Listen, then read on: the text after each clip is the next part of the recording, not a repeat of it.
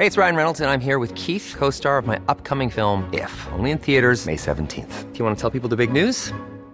All right, I'll do it. Sign up now and you'll get unlimited for $15 a month and 6 months of Paramount Plus Essential Plan on us. MintMobile.com/switch. Upfront payment of $45 equivalent to $15 per month. Unlimited over 40 gigabytes per month. Face lower speeds. Videos at 480p. Active Mint customers by 531.24 get 6 months of Paramount Plus Essential Plan. Auto renews after 6 months. Offer ends May 31st, 2024. Separate Paramount Plus registration required. Terms and conditions apply if rated PG.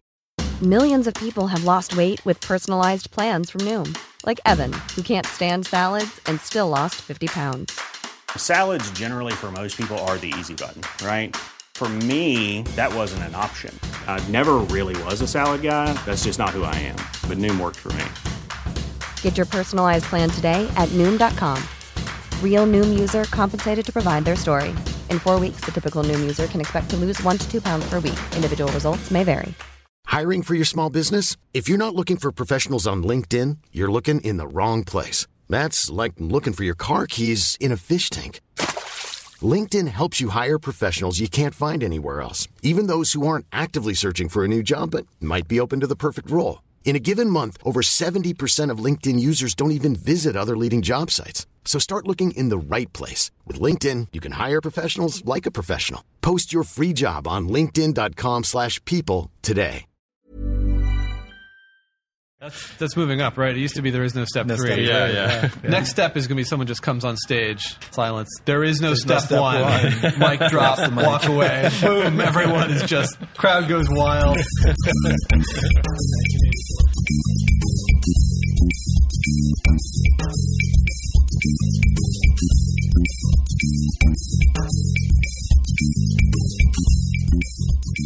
So hey everybody, welcome to episode 250 of the More Than Just Code podcast. My name is Tim Mitra. I am currently in San Jose, California, attending WWDC. So this is WWDC Live. And with me today is, as usual, Mark Rubin. Hello. Who's always in San Jose. And I'm also with Alexis Gallagher. Hi. And we have Ricky De La Vega. And where are you normally hailing from? Los Angeles. Los Angeles. So you're originally from Texas, I think you said? Yes, sir.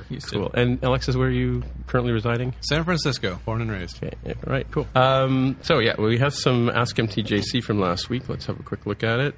So I met the real Dave Verver at James Dempsey and the Breakpoints, where I was playing, and he was at the door letting people in. So he explained to me the pronunciation of his name is actually Dutch. We were talking about German last week, right? Makes and sense. Namrata, who we were talking about joining startups as a senior developer discussion we had last week. So she rebutted on that. Said, of course, there are many other things to consider when looking at these companies apart from money. Ultimately, you want to be in a place where you will be happy. Absolutely. Right, cool.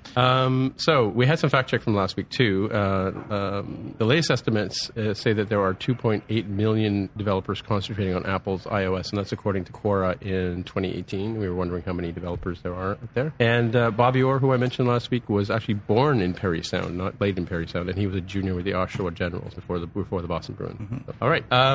So we're here to talk about WWDC, obviously, since we're live, and just want to put it around the table here. So what did you think was the most impressive thing you've seen? Well, I think people are probably going to agree on this, but the Swift UI stuff was very impressive. Right. And what was impressive is how much it seems to be a representation of ideas that we see in other language communities and other stacks. And for the longest time, people were saying, why doesn't Apple do this? Look how backward they are. And then, whoa, lo and behold, they've actually been working on it for years, and it seems pretty good. One thing that's especially interesting to me is how some of the language features that we knew about actually turn out to be very useful for supporting this. So there suggests there's this motivations for some of the language development that we weren't aware of. And I think the big question in my mind, just looking at it, is probably, again, a question a lot of people are having. But this looks really great. It looks really great for simple apps. Hopefully it'll be really great for complex apps too, but I want to see, how that works, like how the interop is and what's like fundamentally better about it that will make it work better for complicated apps, and what's, somewhat better, but it's not going to take away all the problems that are just part of user interface application development. Right. It seems to be something that will make easy for people to adopt development and writing for Apple platforms. But is it very close to React? React Native, or I'm not an authority on that, but I think the basic model of declarative representation of the UI and then strong patterns that enforce a functional like data flow pattern where you get the model and goes to view, and that's a reliable one-way path. That's not just React Native, but it's like React on the web. So it's a model view model kind of idea. Whenever model view model comes up, I start on a maybe somewhat uncharitable interminable rant about like people just say model view model because they keep liking to invent new acronyms, but really anyone who was doing MVC correctly was already being fairly orderly about how they would progress state into the views. So why do you need a new acronym for it? Why don't you just do it right? And then I start feeling like a really cranky curmudgeon. So I would not want to be presenting myself as an authority of whether it's MVVM. I would say that as near as I can tell, the essence of the idea, which is available in other languages and other kind of user interface patterns as well, is please be careful about the state, which represents values that are going to appear as views, and then have a nice, clean, orderly function that takes your values and emits your views, the stuff on screen. And in some sense, I would say people who are very organized about MVC, or reasonably organized around it, are already working in that way.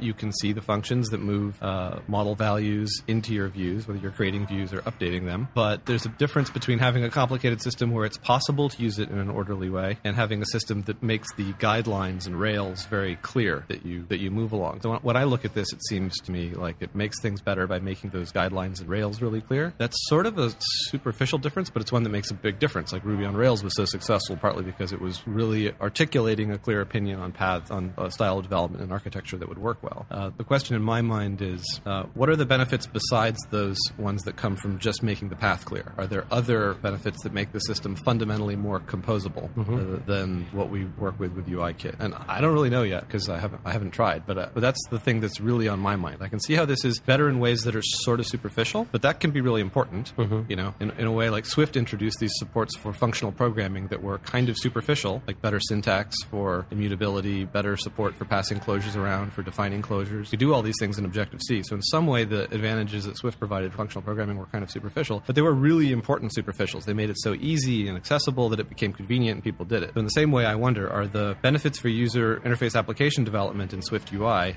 superficial but very important, or are there also much deeper benefits and kinds of composability that come out of the model? And I don't know, but that's the question that's really on my mind. Yeah, I agree. I wonder if some of the simplifications are going to make it harder to do very complicated layout, like some of these really crazy sections where views are moving all over the place. Or anytime you want to be able to do that. Yeah, anytime you want to do something custom, is this going to be kind of like storyboards? Like it'll make an easy thing easier, and then the moment you want to do something that's not easy, now you're actually in a world that was more complicated than it was before. Like it makes easy things easy, it makes harder things harder. Or is it going to make easy things easy and make hard things also easier? Right. Which is what we're all hoping for. But yeah, we'll have to see. I'm trying not to just come off as like curmudgeonly because I haven't really like tried to build anything significant. Job, actually. Okay. I'll outsource my curmudgeonliness to you. I mean, I agree with everything Alexis was saying. I think there's, the language features being like a really interesting sort of like way of seeing the progression here and like the things that they were adding over the years through Swift Evolution and everything else eventually, paying off here. And I do think that there is, really encouraging sign seeing Apple taking good ideas from other places and incorporating them into Swift and Xcode, the value types and immutability and making that, first-class citizens and trying to integrate them into everything. Where I see the similarity to React and this kind of stuff is in the diffing updates. And they even had, I was looking for it in my notes, but it is something about learn once, use everywhere. That's very close to that slogan that, sort of different frameworks are using. I was actually talking to another developer who does Flutter for her company, and she's like, oh, there's so many similarities. And she was looking at the Swift UI hashtag on Twitter, and there was Flutter developers with like screenshots of Dart and Swift next to each other. So I think that's all, actually encouraging and sort of promising. And, it's definitely appealing to like the web developers with the live previews that are reloading as you type, or, you can make active and then, even click around and see the live update. And you could say there's like three stories here. There's like a tooling story, kind of live updates like people are used to who use like CodePen or just JavaScript developers. There's a kind of programming model story, declarative representations of the UI that's directly passed into converted to views through pure functions managed by the framework. And then the third aspect is the platform unification story, like the fact that the Swift UI thing can be used for the watch and iPad and the phone and tvOS. If they'd only announced just the platform unification story, like if it was kind of the old stuff, but hey, now it works everywhere, we'd probably still feel like that was kind of cool and a lot to talk about. But there's so much in this that it takes a while to unpack it. Yeah, it's funny. I've been hearing a lot of things from other people about like it's not really ready for production and that kind of stuff. And I think there's a bit of naysaying happening. People even calling it SUI online, SUI. But that's what they said about Swift 1, but that didn't stop me. That's true. I was using that in my notes just because... Well, ready to... Coming at it from a non-computer science background, I mean, like, I started off with scripting languages and that kind of stuff, like, the PHPs and your file, and even using FileMaker Pro kind of stuff where you just kind of drag things, even HyperCard if we go back that far. And that was very similar. You just sort of put things together and kind of, if you needed to do something, you had to go and research, like, what do I do with this mouse click, that kind of stuff, right? But I kind of wonder, is it like going to introduce programming or iOS development to more people, or even watch development to more people because it's simplified in a sense? Yeah, I think just look at the tools. It looks so much more accessible, and I think that'll make a difference. It's funny that you mentioned dynamic programming environments here, though, because the irony is that one of the most dynamic programming environments for building up user interfaces was Smalltalk. Right. Yeah, and Objective-C was originally supposed to kind of capture the dynamism of Smalltalk while also giving you access to the performance of C. And I think in much earlier iterations, when Interface Builder was more of a first-class citizen code, that promise was closer to being there. But in some way now we're like moving away from the stack that originally was motivated by and was intended to provide this dynamism. That's another puzzle here, right? Like Swift is a fairly static language compared to Objective-C, and I think traditionally dynamic development environments have been based in dynamic languages, and people thought that was necessary. Smalltalk and Lisp, classic, like very dynamic languages that also had these very impressive development environments, like whether it's the old like Lisp machines or just the fact that you can like hack your text editor while you're writing in it in Emacs and Smalltalk with the object browsers.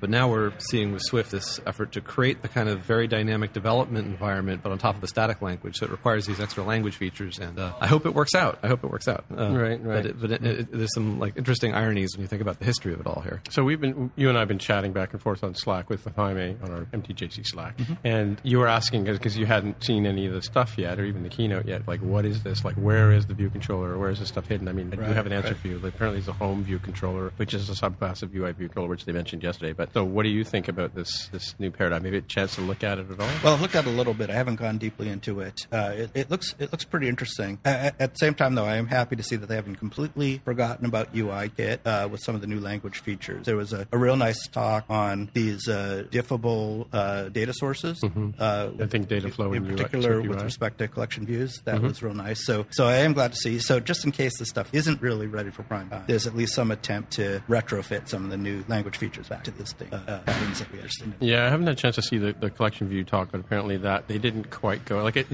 we joked about this a couple of weeks ago and last week about there's always some sort of overarching theme that's in everything. Like everything has Swift UI in it at some point. And we've seen that with dark mode, or not dark mode, but we've seen that with the large font type. Everything had to have large font type. This sort of becomes a running theme of almost a gag at WWDC. Actually, I would say the theme is more combined rather than combined. No, so that's where I was going to go. Now I was going to ask about combined because to be honest with you, I will be honest with you, I haven't completely wrapped my head around it. I went to a session yesterday which kind of explained it was called Combined Practically, and talking about having a publisher and then having a subscriber as how the communication goes to, and then send subscriber sends to the view, that kind of stuff. And there was another I have to look at my notes too, but there was another medium for doing that. So what do you think about Combined? What can you say about it? Again, I don't know too much about it because I was exposed just briefly, as much as you have. But my impression is that it's kind of a nice modern way of taking NS notifications and KVO and kind of all wrapping it up into a nice clean wrapper. Yeah. And it's clearly the underlying technology to all the bindings that are in Swift UI. Sure, yeah. It's definitely under the hood there. So it looks pretty interesting. Again, need to dig more into it. Yeah. So the session I went to yesterday, they talked about callbacks, closures, notifications, and KVO being all sort of part of this thing. And they talked about it quite a bit using Combine in regular iOS development. But then they talked about the special handling that Swift UI has because it makes it a lot simpler. Almost to the point where I don't need to understand it, which kind of scares me in a sense, right? It scares you in a sense, I'm sure. No surprise there. So anything else that you guys saw at WWDC in general? Like, did you get a chance? You were talking about going to some of the other sessions, the metal sessions, and ML. ARKit is close to my heart because we use augmented reality on the app I work on. We sell glasses and we have a virtual try-on. You can say the name of the app if you like. Yeah, it's a topology eyewear. Everyone run out and buy glasses right now. It's in the App Store. But we use augmented reality try-on so you can see how your glasses look where you bought them using augmented reality. And we don't use ARKit right now, but I've always wanted to use it and been sort of waiting for the moment that we can use it. And I'm still not sure if that moment has arrived because what we do requires a lot of physical precision. They talked a lot about improvements to ARKit, but I'm not as clear about those. But one thing I thought was very impressive was the the AR kit. I think it was the AR kit 3 session. They mentioned in passing, I think, features that were part of the reality kit. They talked about how they make rendering worse in certain ways in order to make the augmented reality better. They didn't describe it that way, but just to give some examples, like if you are moving your device quickly, then you're going to see camera blur out of the real camera. So what they do now is they simulate the camera blur on the rendering. And, you could do a perfect rendering, but if you want it to look like everything else looks because your camera's moving, then you want to simulate motion blur. And then similarly, depth of field effects. So they're simulating things being out of focus on purpose because that's where they would be at that distance. But it goes even beyond that. They simulate camera grain textures. So you get grain on your camera if you're in a low light environment, and then you've jacked up, and the camera is trying to compensate for low light by increasing the sensitivity of the sensor, and that produces this characteristic graininess. And your AR is going to look fake if the virtual reality content is nice and sharp, but where the rest of the world is kind of grainy. So now they're simulating kind of bad camera capture in the rendering, and that just struck me as very cool. That's actually an issue that we have right now, because a lot of people will take videos of themselves for the glasses that we sell while they're sitting on their sofa in a dark room, even though we've given all these instructions about please go somewhere where it's well lit. White back and then you get this augmented reality where it's sort of grainy and dark, except the glasses are very nicely lit because we haven't sampled the lighting environment and simulated that. So I was just impressed by all the subtleties that they keep adding to the AR experience in order to make it more photorealistic. Yeah, in the world of art, that we call that photorealism. But and I've been following 3D modeling, and I even did AR back in 5-6 years ago before it was cool, and nobody was interested. That was your band, right? Yeah. AR before it was cool. Yeah, that's a good name for a band. That's I think the third album. The what I was going to say is, and now when I go back and watch old video effects, like even old Star Wars clips and stuff like that, if George Lucas doesn't go in and doctor them, I mean, you can sort of see the difference. Now we're all looking at high-res televisions, and you can see the effect in Raiders of the Lost Ark was so cool when you were like a kid, and now it's like, oh, look at like pasted on. So I mean, it's kind of interesting that they're going that far to make it realistic, right? Yeah, it's a good analogy. I kind of it's like when you go and look at old video games now from 10 or 15 years ago. It looks kind of cartoonish and primitive, but then when you were a kid and you were playing, you're like, this is amazing. I'm like, I'm in a dungeon. I'm Zelda. Now it's like you're like 200 pixels. You're nothing. But at the time, because you'd never seen better, it was impressive. And I kind of feel like maybe all of augmented reality is a little like that right now, where like no one is really nailed like photorealistic. Like you can't tell if it's real or not. But everything we do is something we haven't done before, so people are kind of like, yeah, that's pretty cool. But it's not actually hitting the mark that you need to for it to be completely photorealistic. Parallels the art world where every artist sort of takes goes the next step further along in development of painting or sculpting or whatever. Yeah. And I remember seeing early 3D animations in the 90s. I think Pixar has like a film of their early work, and it's very primitive and it's very clean, like shiny, like glossy kind of look. And no wonder Toy Story came out of that work, because toys can be clean and shiny. Right. So the material models are easier to author. Yeah, that's when ray tracing and fongs were just sort of being started working on in like public world. But old video games are a good example, because even just the resolution of the television has jumped so much. Yeah, that's true. Well, my kids all love that. Like my grandkids will play the old retro games because they're retro and they look look how choppy this is. The old Atari games. Yeah. It's as old as you, Grandpa. It's younger than me. Give your head a shake. So what do you think of Reality Composer? I haven't seen that one. So it's like this app. So this is maybe another theme of this WWDC is Apple shipping special Mac apps just for developers, because they have the one for Swift Symbols. Okay. Is that what they're called? Yeah, SF Symbols. Yeah. SF Symbol. There you go. And then they have this one, Reality Composer, where you can create 3D object to put into your AR app, but also just, I think it's a very, very barely general purpose like 3D animation design tool. That makes sense. Makes sense, right? Because if you say you're a developer and then you want to start doing something with augmented reality, you quickly discover that, oh wait, there's like a metric ton of design skills and art skills that I need just in order to get started. So making the tooling easier around creation is essential. Yeah, and things like Maya are just really unapproachable for people just getting started. Or even Blender. Right. Yeah. Well, this is my big question. Is like, I think I saw a couple of sessions here where they had like, you can use this helicopter. Or it was the Playgrounds talk. No knock against Jonathan Penn and the team over there, but good friends of mine. But the Playgrounds talk, they have all these built-in, objects, library of objects. And I've always been bothered as a 3D artist looking at that stuff, because I don't want to use the helicopter that's built into their tool. I want to basically build my own helicopter, which means I got to now break out Blender, and I got to break out Stratovision Studio and make my own textures and stuff like that, right? That's where the rubber meets the road. That's where the hard work is, right? Swift Playgrounds also seems significantly improved with the support for modules. One One thing that struck me there is that people keep wanting to do development on the iPad. I have my iPad here, and I do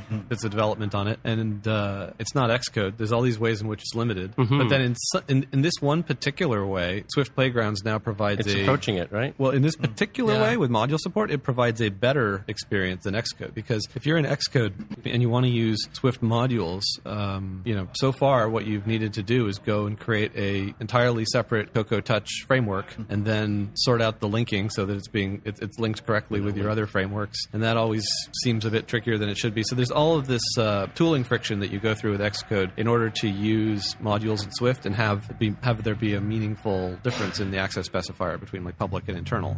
And once something grows beyond a certain point, you feel like you want that. You want public and internal and private, file private, I guess, as well. But there's this big jump when you go from internal to public, because now you feel like you're managing a much more complicated thing. But with the new Swift Playgrounds app, it feels like it's as simple as it should be. Just create a new module and put stuff in it. They also did introduce it as a sort of scratch pad for your projects and working things out on the fly. I mean, to be honest, I've said it many times before. If I didn't need to carry a Mac around, I would. I'd just my iPad for sure. But they're chipping away at that. Yeah. Getting closer to where you would start a project on your iPad and then just export at some point and take it over to Mac. I asked about that. Like, is there some kind of one button script that someone could write? And they're like, no, you just need to copy and paste the source. So you build your nice modularly structured, libraries and set of code in Swift Playgrounds, and then you have to go, like an animal, copy the source files and redefine like Cocoa Touch frameworks in Xcode. Yeah. And Swift Package Manager in Xcode.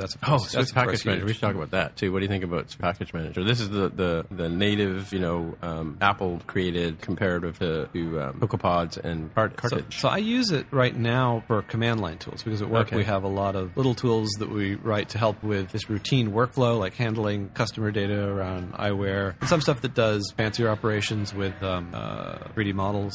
And Swift Package Manager is very nice. It feels like you're programming in other sorts of systems where you can put it together with text files and have it go. I haven't been to the session yet where they talk about its integration with Xcode, but yeah, I was going to ask about that because to me it seemed like the one advantage they have is because it is native iOS, they can actually get into debugging it, and you can sort of I don't know if it's quite true that you can actually see like if somebody publishes a package that I want to use in my app. I think that if I heard it correctly, it kind of has an extra level of being able to inspect what's going on in there without revealing too much. But for debugging and crash, I would think so. Well, just the fact that there's an Apple blessed dependency manager is new, right? So if you weren't using CocoaPods and you weren't using Carthage for, then what were you supposed to do to use code that other people wrote and had carefully put on GitHub? Drag it into the app delegate. And put it in the app delegate. And assigned it a semantic version. What were you supposed to do? You're supposed to go and down, git clone it and then manually handle everything, which can work, but it's nice that we're finally getting there. Yeah, I was doing that back in the day, and I think I have a few apps still have like dependencies just brought in manually, surprisingly. Yeah, if they don't change, then it works. Yeah, if it ain't broke, don't fix it. Another thing I was pretty excited about is the standalone watch apps. Oh yeah, as someone who actually developed a watch app in the past year, it was pretty miserable doing debugging on the phone, getting the watch to talk to the phone and all talk to Xcode all at the same time. It was a pretty horrible experience in general. So hopefully now, Xcode will just be able to talk directly to the watch and deploy directly to the watch, and everything should smooth. Yeah. I mean, that's one of the. I talked to Joe Chaplinsky about this because he's very excited about. He's always wanted to have like a standalone watch store, and have some sort of way of making revenue rather than being attached to an iOS app. Are there many people who would use the watch but don't have an iPhone? That's a good question. I thought about it for my father, especially with some of their. I think you have to have an iPhone to set it up, though, don't you? Yeah, but you do, and he doesn't have an iPhone, and I'm not going to be able to talk him into that. And then I realized that I'm never going to talk him into the watch either. If it requires an iPhone, then he won't buy. Well, yeah, I can see it for kids too. Get a watch before you get a phone, maybe because it's smaller. Yeah, and I mean they did also rev the iPod Touch, like that. That's true. That's true. Well, I mean, just because that is a good point. That's a good point. As a parent, as a grandparent, I know it's important that kids now have a cell phone. And then we've talked about how you control it, and this is backstory is that kids are figuring out how to get around the parental controls. Makes sense. But because they're smarter than us, right? They're like velociraptors. They're always like testing the limits of the cage. Exactly. Yeah. But yeah, I mean, my grandson got a watch, but the one complaint was he wanted to get a watch, but he didn't have an iPhone at the time, so he had to get handed down one of the iPhones that would support a watch. I think it was an iPhone 5. Have you thought that this was just the long con on his part, like the double bank shot? Like, I want the phone, they're not going to give it. I'll ask ask for the watch. Yeah. Say it's for safety. Well, you know, boom, phone in my pocket. Minecraft, 5 hours a day. Yeah, he is kind of crafty that way. But yeah, I mean, like it's got the walkie-talkie mode. It's got the ability to make the emergency call, which is why you give a kid a phone, right? Yeah. You don't give them a phone so they can play Minecraft. You give them a phone so you know where they are, and you can contact them and they can contact you, right? Within limits, right? Yeah. I do know some Android users who have had watch envy. Oh, watch envy? Yeah, because the Android Wear just isn't at this point. Yeah. So it's always surprised me that you couldn't use an iPad to set one up or an iPod. You really? You couldn't even use an iPad to set one up? No. It has to be watch. Especially after they got cellular, and you're like, why can't it set itself up? Mm-hmm. iPad OS. That's another topic. Is. Oh, yeah. Well, we've always talked about the iPad. I mean, one of our past hosts was always on, like, it's got to have its own operating system. Right. Have they gone far enough, really? Well, they've given it its own name, the operating system. So I don't know if that exactly, like... Well, multi-Windows now, right? You can have multiple instances you can spin up multiple instances of a window. Signaling intent. So here's my question. Where's the multi-user login? That's what I want. Right. When you guys were in the keynote or State of the Union and looking at the new gestures that were meant to drive multitasking with multiple apps in the iPad, in your heart, when you saw it, was your first reaction like, oh, this makes sense now? This is last clear. year? Last year? This year. Three finger, fourth finger, dragon. This year. Or do you look at it and think like, it's good that it'll be able to do more things, but I'm going to need to sit down with this to figure it out. Right. Because I feel like everyone has to be having that second reaction. Yeah. And the thing I wonder is, was that also what it was like when people were first introduced to kind of mouse and Windows as a metaphor? Because it seems like there's a deep kind of simplicity and coherence to the idea of you get these boxes on screen, you can move them around. When you launch something, it creates a new one. When you close the thing, the big box, it goes away.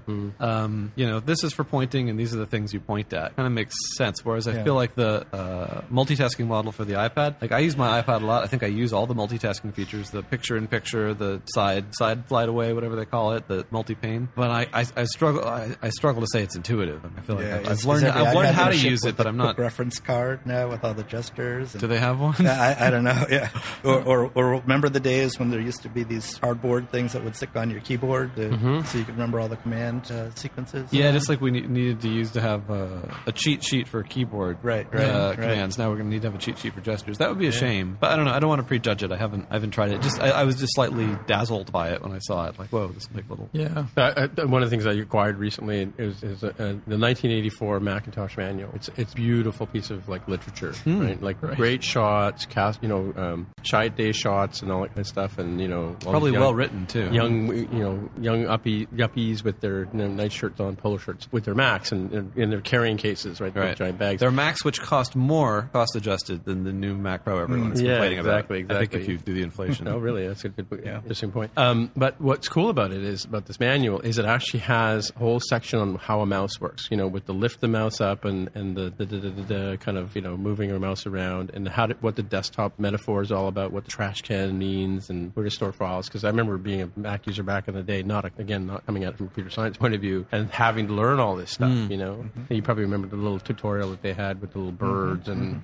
teaching you how to use mouse. But, anyway, that's cool. And there were definitely like anti-GUI and windowing people who just wanted the command line and thought, what are you doing with your Windows? I was one of those people briefly, but looking back, that was a completely insane proposition. But I mean, it explains kind of our resistance to this new like weird world where there are all these sort of unguessable gestures that are getting increasingly complicated and harder to approach for someone who's not already familiar with the... Well, that's what I wonder. Yeah, that's what I was sort of going with SwiftUI too. There seems to be a lot of substance on the top layer, but like what is really going on underneath? That's the part that I'm feeling we're not going to be able to grok if we're depending where you're coming from. But I was also a server. I still have servers that I've never actually physically seen. They only work on the command line. Yeah, me too. That's the only way I do it with servers. Yeah. But that's because I do that for a living. Like I wouldn't. Yeah. I don't think that's a sensible user interface model for a consumer device, which is what the iPad is intended to work as, in addition to its other capacities. Maybe if you're living if you're like a writer and you're just text only kind of thing, right? So what did you think of the new copy paste gestures? So it's funny because I was sitting next to one of the developers of Ulysses as the keynote was going, so I was kind of watching him to see like what he would think, because that's a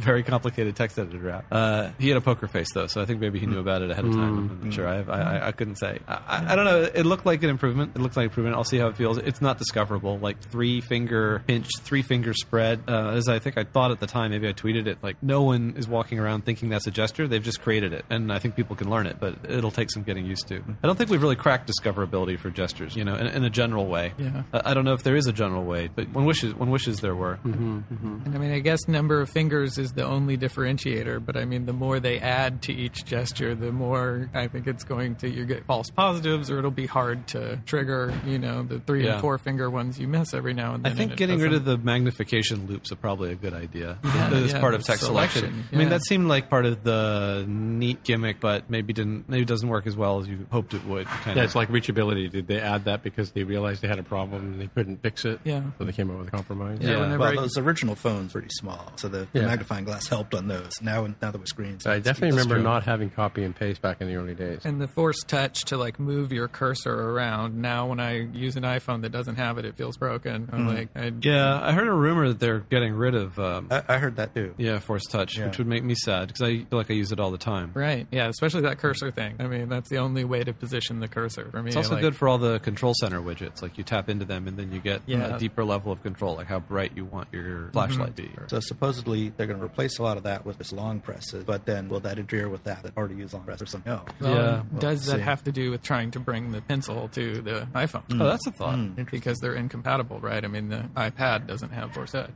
It's interesting, too, that they didn't get rid of the original pencil and they brought it back with the latest iPad as well. As a sidebar here, I'm looking through my notes here, trying to find a comment that one of the presenters made, and I can't find it, but it'll be for follow-up for next week. But one of them actually said, there is no step 2. That's moving up, right? It used to be there is no step 3. Yeah. Next step is going to be someone just comes on stage, silence. There is no step 1. Mic drop, walk away. Boom, everyone is just, crowd goes wild. It's the 1984 commercial. Yeah. So speaking of cost, I know I just mentioned that offhand, but I hadn't actually checked it. I just looked it up right now. Cost of the original Macintosh, I'm on a page that's calling it the Macintosh 128K, which I guess was $2,400, right? Yeah, so the original Macintosh was $2,495, equivalent to US $6,000 in 2018. Yeah. So on that view, the Mac Pro costs as much as the original Macintosh does, like inflation adjusted roughly. Right. They could have landed on the moon with the original Mac, though, so if you think about it. But it came with the screen. Well, that was like the equivalent of an app too. Well, there would have been nowhere to plug it in on the moon, Tim. Like, why would you bring it? It's true. And you'd have all that belt, too. Yeah. You know they left their moon boots on the moon? Did they? To save weight, yeah. They only came back in their moon socks? Yeah. So apparently, I'm sure some Smithsonian collector is going to go up to the moon someday just to retrieve the boots, right? They did bring them back in subsequent launch. But the initial, 50th anniversary coming up in July, I want to say 17th, maybe. Don't at me. I hope they didn't leave a bunch of empty Coke cans there and burger wrappers. They threw their stuff out the door. Yeah, they literally, and it's all still sitting there waiting for them to come back. I mean, it's not decaying, right? So it'll all be on eBay in 50 years. Yeah, exactly, for sure. All right, so what's next? Any other thoughts on? I went to the LLVM session. It was really entertaining. So high-level debugging stuff. I'm interested in thinking if the DSL features that they've added to Swift for the purpose of Swift UI are going to end up being used in other ways as well. I think that's super interesting to So what's about. DSL for those of us driving at home? Domain-specific language. But basically the idea that you can make the syntax of your language flexible in such a way that when you look at the language, it seems to fit very naturally into some narrower little domain, like defining a tree of things that's going to be HTML or defining a tree of things that's going to be a view hierarchy. But for instance, I know I was doing some hacking around with people who are working on building a machine learning library in Swift for the FastAI machine learning library and coming up with a Swift version of it. And one question that comes up is what is the most Swifty representation of a machine learning model? Because you can imagine these representations that are kind of maybe tree-like or graph-like, where you have layer here, these layers are stacked up, these layers are made out of other layers. And DSL that made it easy to sort of elegantly express these structures in the language is the kind of thing you could use in that domain as well. And there's a lot of interesting potential that people haven't really started thinking about yet about property wrappers and the DSL support. Yeah, the extensibility of that, how you're able to use it as library author. Did either of you guys go to the App Store? What's new in the App Store session? No. What's new? What's new in the App Store? Well, there's a couple of minor... Well, one of the things is TestFlight now. Let me just go through my notes here. We use TestFlight every day, so I'm interested in anything they do to it. Well, in TestFlight, you can I think they had public links last year where you kind of link to a variety of people and just have them join your teams for test things, right? That's something new. The feedback now is a little different. If somebody's using your app and they take a screenshot now and they're running a TestFlight build of your app, there's a new, in the top of the action sheet is send to developer. Yeah, that's good. They learn from Instabug. Yeah, and they can gang up multiple, they can crop crop like a region that may be out of alignment or something like that. So you can have 2 screenshots, one of the full screen, one of the. You can have multiple screenshots in one package, and then there's a space to enter a comment as well to the. That's great. Makes me think Apple might even be using TestFlight internally. Maybe. Well, some questions about whether Apple actually does do QA, but harsh, unnecessary, Tim. It's a theme. But the other thing with the feedback is that if your app does crash, it actually now shows a dialog box, which lets the user, like you have a crash on a Mac, you now have a crash on a phone. You can have an opportunity to say to the developer what you were doing. I don't know if it captures anything. I think it captures a crash log and some JSON about what was going on, like JSON about the metadata about the phone and the environment and battery. Does it do a sysdiagnose? I don't know for sure, but right. there is definitely sends along the crash log with the because that would be amazing. Because like right now, actually no, I think it's a package download from the store. Yeah, it's like right now the new as of like 1 or 2 years ago logging framework that Apple asks you to use, OS Log. I got very excited about it, but then the more I looked at it, the more I realized it didn't really meet my needs, and I suspect it wouldn't meet the needs of almost anyone doing app development outside of Apple. Because in order to generate the awesome, holds all sorts of carefully and efficiently collected information data packet that you'd want to generate from users, you need to ask the user to do a sysdiagnose, which requires a gesture that no one's ever done before, on their phone. And then they have to wait 10 minutes and then go into settings and then find like a 300 megabyte file. Literally, it could be like hundreds of megabytes, and find some way to communicate it to you. And when I read that, I was like, well, okay, I'll check in again next year. So when you point out that they've added something like this, where intuitive gesture that someone's going to do when they actually want to give you feedback, like take a snapshot, is automatically prompting for more feedback that would actually be useful, it raises my hopes up. Like if that triggers a sysdiagnose under the hood and then sends that in. They talked about this transporter app. It's a Mac app. I'm not sure if it's new this year, but apparently it's a new way to upload apps. Like we had the application loader before. I think that's existed for a while. Yeah. So and they were just talking about. I mean, they were talking about a bunch of things, but the how that interface goes. They've added a new build activity view in I still want to call it ITC, but it's App Store Connect. So there's a new build activity view. You can see it has notification type information for you. So activity beyond processing. I think it actually it talks about build processing. So I'm not sure how deep that goes. Because right now you upload something, then it says processing for 30 minutes. Yeah. And then eventually the build's available for test later. And I believe there was some sort of progress. Unless it's not, as well. then you have to upload another one and wait another half hour. Yeah, there was progress there. They mentioned that for sure. Are they trying to replace Fastlane for some things? I think so. That was the impression I got about this. But I got that impression in other places too. I think maybe the Xcode debugging stuff. Pricing for that crash logger. Did they say does it take one last screenshot or upload crash logger? I don't know. I think by that time your app's crashed, right? Right, so but you're at the home screen or the. But presumably, the system could remember the last screenshot. Yeah, well, I'm trying to remember now whether the crash log was. I definitely know they talked about a zip file that you could download that would have the device metadata as well as the actual crash log. But I think that might be through App Store Connect, not through this mechanism. Right. Okay. So there must be some way, possibly. I don't know. Yeah. We'll follow. We'll have that as a fact check for the next time. They just talked about more languages. They pointed out about localization. Their stat is that 5% of the world speaks English as first language. So all the more reason to localize. 5%. 5%. 5%. That's what their number was. So they've added 37 languages to the App Store. The actual App Store itself, the App Store app, is now App Store on iOS. I don't know if the new app or not, but that is now localized into more languages, including Arabic and Hebrew. That's really good background noise.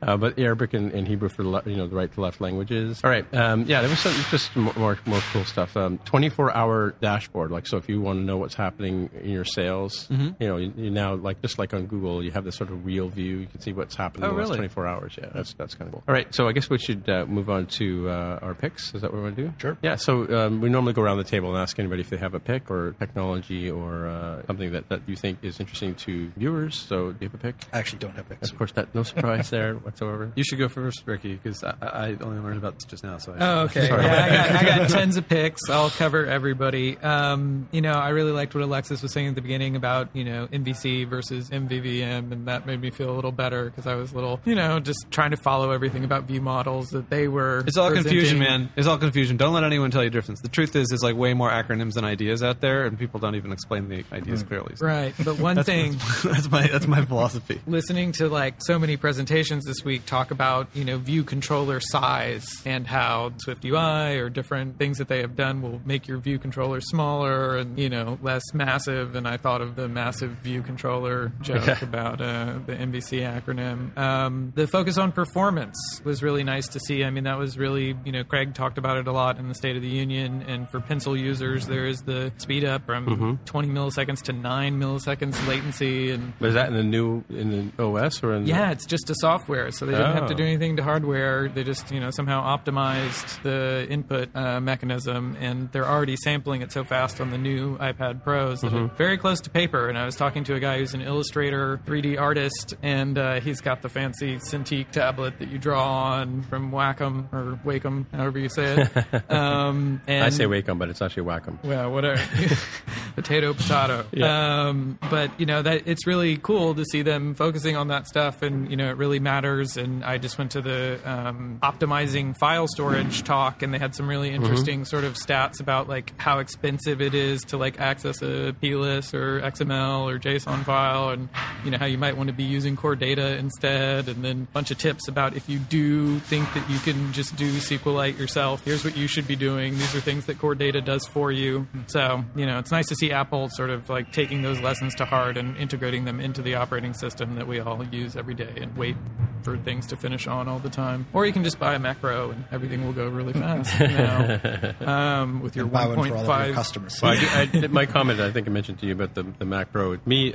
Halfway through the description of the Mac Pro, I thought this was like I think somebody said an SNL sketch or like an Onion report. It just seemed like, let's have 4 GPUs because we can. Right, the 6 displays. And, John Gruber in his live talk show was talking about when they said 1.5 terabytes of RAM, he turned to the guy next to him and he's like, hard drive? And he's like, no, RAM. So it's getting really, it's just a crazy world we live in. And then just a bunch of sessions that I thought were really amazing. Tim had already mentioned the data flow through SwiftUI, which was 226. We talked about Combine, and there's 2 different Combine. Introducing Combine and Advances in Foundation, 711, and Combine in Practice, 721. So it seems like you like Combine. Well, I didn't go. Both of those conflicted with other sessions. I went to a lot of the SwiftUI ones just because it's a new thing. And so I can throw in about Combine because I went to the first session. I think it was one of the SwiftUI sessions early in the week, or whatever day the Combine was. I guess Wednesday. And I hadn't even heard about it, and then all of a sudden it just tweaked to me that there were like 2 other sessions on it. And so I texted my partner to go to the other one, because I had a conflict. She went to that one, and I went to the one afterwards. And because all of a sudden the light went on that this Combine thing was something important to sort of get your head around, right? So definitely is something to and I think it was Casey Liss on ATP was talking about, it's basically RX Swift, Yeah, that's what I got the idea, brought into the, standard library, so that's really exciting. I think, just the sign in with Apple is a big deal. Oh, yeah. That's really, and what a, flexing of muscle. Yeah. Because if I understand the policy around it, if your app uses sign in with Facebook or sign in with Twitter, then you're obliged to use sign in with Apple. Yeah. Which is definitely one way to drive adoption. Yeah. And they have the, random email address that you can use to sort of control spam and tracking, which is really nice. There was a bunch of advances in password autofill. There was a really great session about what's new in Safari authentication and, something else. But they talked about sign in with Apple and, just all those different things. It works in Mac apps now, apparently, and the password autofill as well. If you bring your iPad app to the Mac, you'll get password autofill and keychain integration. All right, my pick's on Android and Windows. Yeah. So my pick is I went to the education meetup, and education is something I'm always interested in. There was a couple of cool things. I met a gentleman who's the developer's name is Winston Chen. He makes an app called Voice Dream Scanner, and it basically, you can take a phone or an iPad and you can scan a piece of text document, and it'll convert it into, does OCR on the fly, on the machine, using machine learning, and you can then have it read that text to you or follow along as you're reading it, kind of thing. So it's really good for, and also you can do that with VoiceOver, but I asked him about that because I often want to read a book, but I'm walking down the street or something, right? So I'll put on VoiceOver and do the 2-finger drag. And he was showing me that it's a little bit better than VoiceOver. One of the annoying things about VoiceOver is you have to lock your phone, because if you turn your phone, it says landscape and it stops reading. So I wonder how people who need accessible reading feel about that. That was cool. And then there was a bunch of other things. So they were doing a demo for the Classroom Kit, which we talked about in the past, and Schoolbook app. Schoolbook app is an app that runs on the iPad, and they can send assignments to kids, like especially kindergarten kids who don't really know how to go to page 37 and start exercise number 1. You can actually create a deep link in an app that's written for Classroom.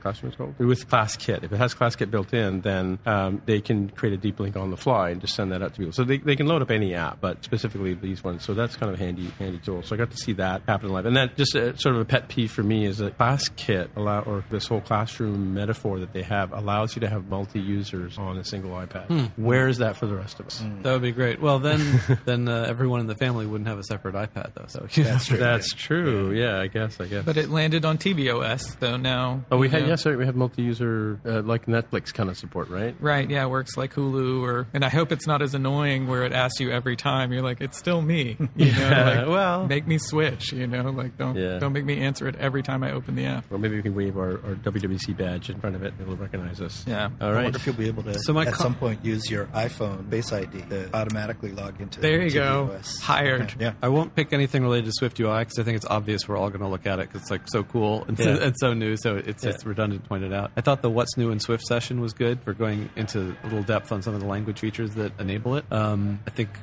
one pick, which I guess is slightly outside the conference, is actually the Try Swift conference, which is happening just down the block today. I'm hoping to spend a good chunk of the afternoon there. They have a bunch of people there who will walk you through how you could make contributions to the compiler or to the core libraries. And I've always wanted to do that, and I've never gotten around to it, so I'm really looking forward to that. I know the Swift with TensorFlow team is there, and I've done some work with that, so that's my pick. And I think they're also going to put videos online if you're interested in learning more about how the parts of the language are built. I think they make it accessible. Cool. Where's that being held? So we are right next to the Hilton Marriott, the Marriott San Jose. The Hilton San Jose is just on the other side of the convention center, and that's where that's happening right now. Also, shout out to AltConf. I talked to another first-time WWDC person who's having trouble talking to people here, but then went over to AltConf and said it was very friendly and had a wonderful time. So that's strange. Way to go. So I guess that's it for another week. So let's go around the table and see what's up with people. So Mark, if people want to try and get in touch with you, how do they do that? I'm at markr@smapsoft.com. All right. And Alexis, if people want to get in touch with you? Best way is at Alexis Gallagher on Twitter. I do have an email address, but I'm now become famous for being pretty bad at responding to it. So just reach out to me on Twitter. I'm easy to find. Okay. And so what about where do you work and are you hiring? I am actually. It's Topology Eyewear. We have stuff coming up that I can't quite announce. It's going to require building a lot of new tech for iPad and for doing more things with eyewear that no one has done before. So if you are interested in iOS application development, if you are interested in augmented reality, if you are interested actually being used in retail for real, if you're interested in software that talks to hardware, because we manufacture custom glasses from scratch based on measurements we take of your face, then please reach out to me because I'm hiring like crazy now. I'm just very lazy about talking to recruiters. So okay, cool. So my hiring like crazy is really wanting to hire, and I need to put myself out there. But please just reach out to me. Sure. Okay. Are those Topology glasses you're wearing now? They are Topology glasses I'm wearing right now. Very nice. Wow. Can't you tell by their stylishness and perfect fit? They sound very stylish. It is. We are the most iPhone iOS technology enabled eyewear in the world right now. That's 100% true. So check it out if you're curious. Topology Eyewear. Very nice. So Ricky? Yeah, for those of you driving home, real-time follow-up. What's new in authentication, Safari, and WebKit is session number 504, featuring my friend Ricky Mondello, who's a fantastic person and developer. People in touch with you? On Twitter, it's my full name, but my website is probably easier. It's rdela.com, like Roger, Delta, Echo, Lima, Alpha.com. Were you in the Delta Force? Is that why you felt that way? Yes, absolutely. I thought so, man. Cool. Yeah, it's a secret. All right, once again, my name is Timitra, Timmitra. On the Twitter machine is the best way to get a hold of me. So until next week, we'll say bye-bye. Bye. Goodbye. If you want to find out more about the podcast or see the episode show notes, visit the More Than Just Code website at mtjc.fm. You can get in touch with us on the website or follow us on Twitter at mtjc_podcast. If you have feedback or questions, send us a tweet with the hashtag AskMTJC. If you like the show, please consider recommending us to a friend, writing a review on iTunes, or pledging any amount at patreon.com/mtjc. You can find details on how to help us out on our website at mtjc.fm/sponsor us. Thanks for listening, and we'll see you next time.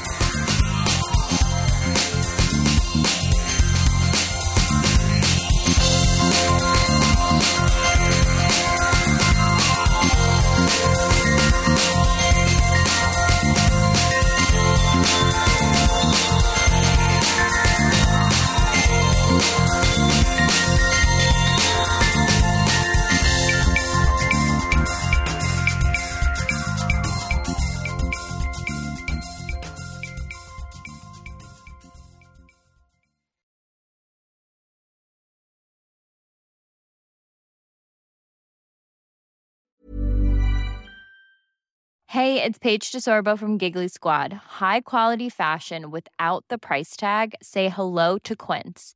I'm snagging high-end essentials like cozy cashmere sweaters, sleek leather jackets, fine jewelry, and so much more. With Quince being 50 to 80% less than similar brands. And they partner with factories that prioritize safe, ethical, and responsible manufacturing. I love that. Luxury quality within reach. Go to quince.com/style to get free shipping and 365-day returns on your next order. Quince.com/style. Imagine the softest sheets you've ever felt. Now imagine them getting even softer over time. That's what you'll feel with Boll & Branch's organic cotton sheets. In a recent customer survey, 96% replied that Boll & Branch sheets get softer with every wash. Start getting your best night's sleep in these sheets that get softer and softer for years to come. Try their sheets with a 30-night guarantee. Plus, get 15% off your first order at bollandbranch.com. Code BUTTERY. Exclusions apply. See site for details.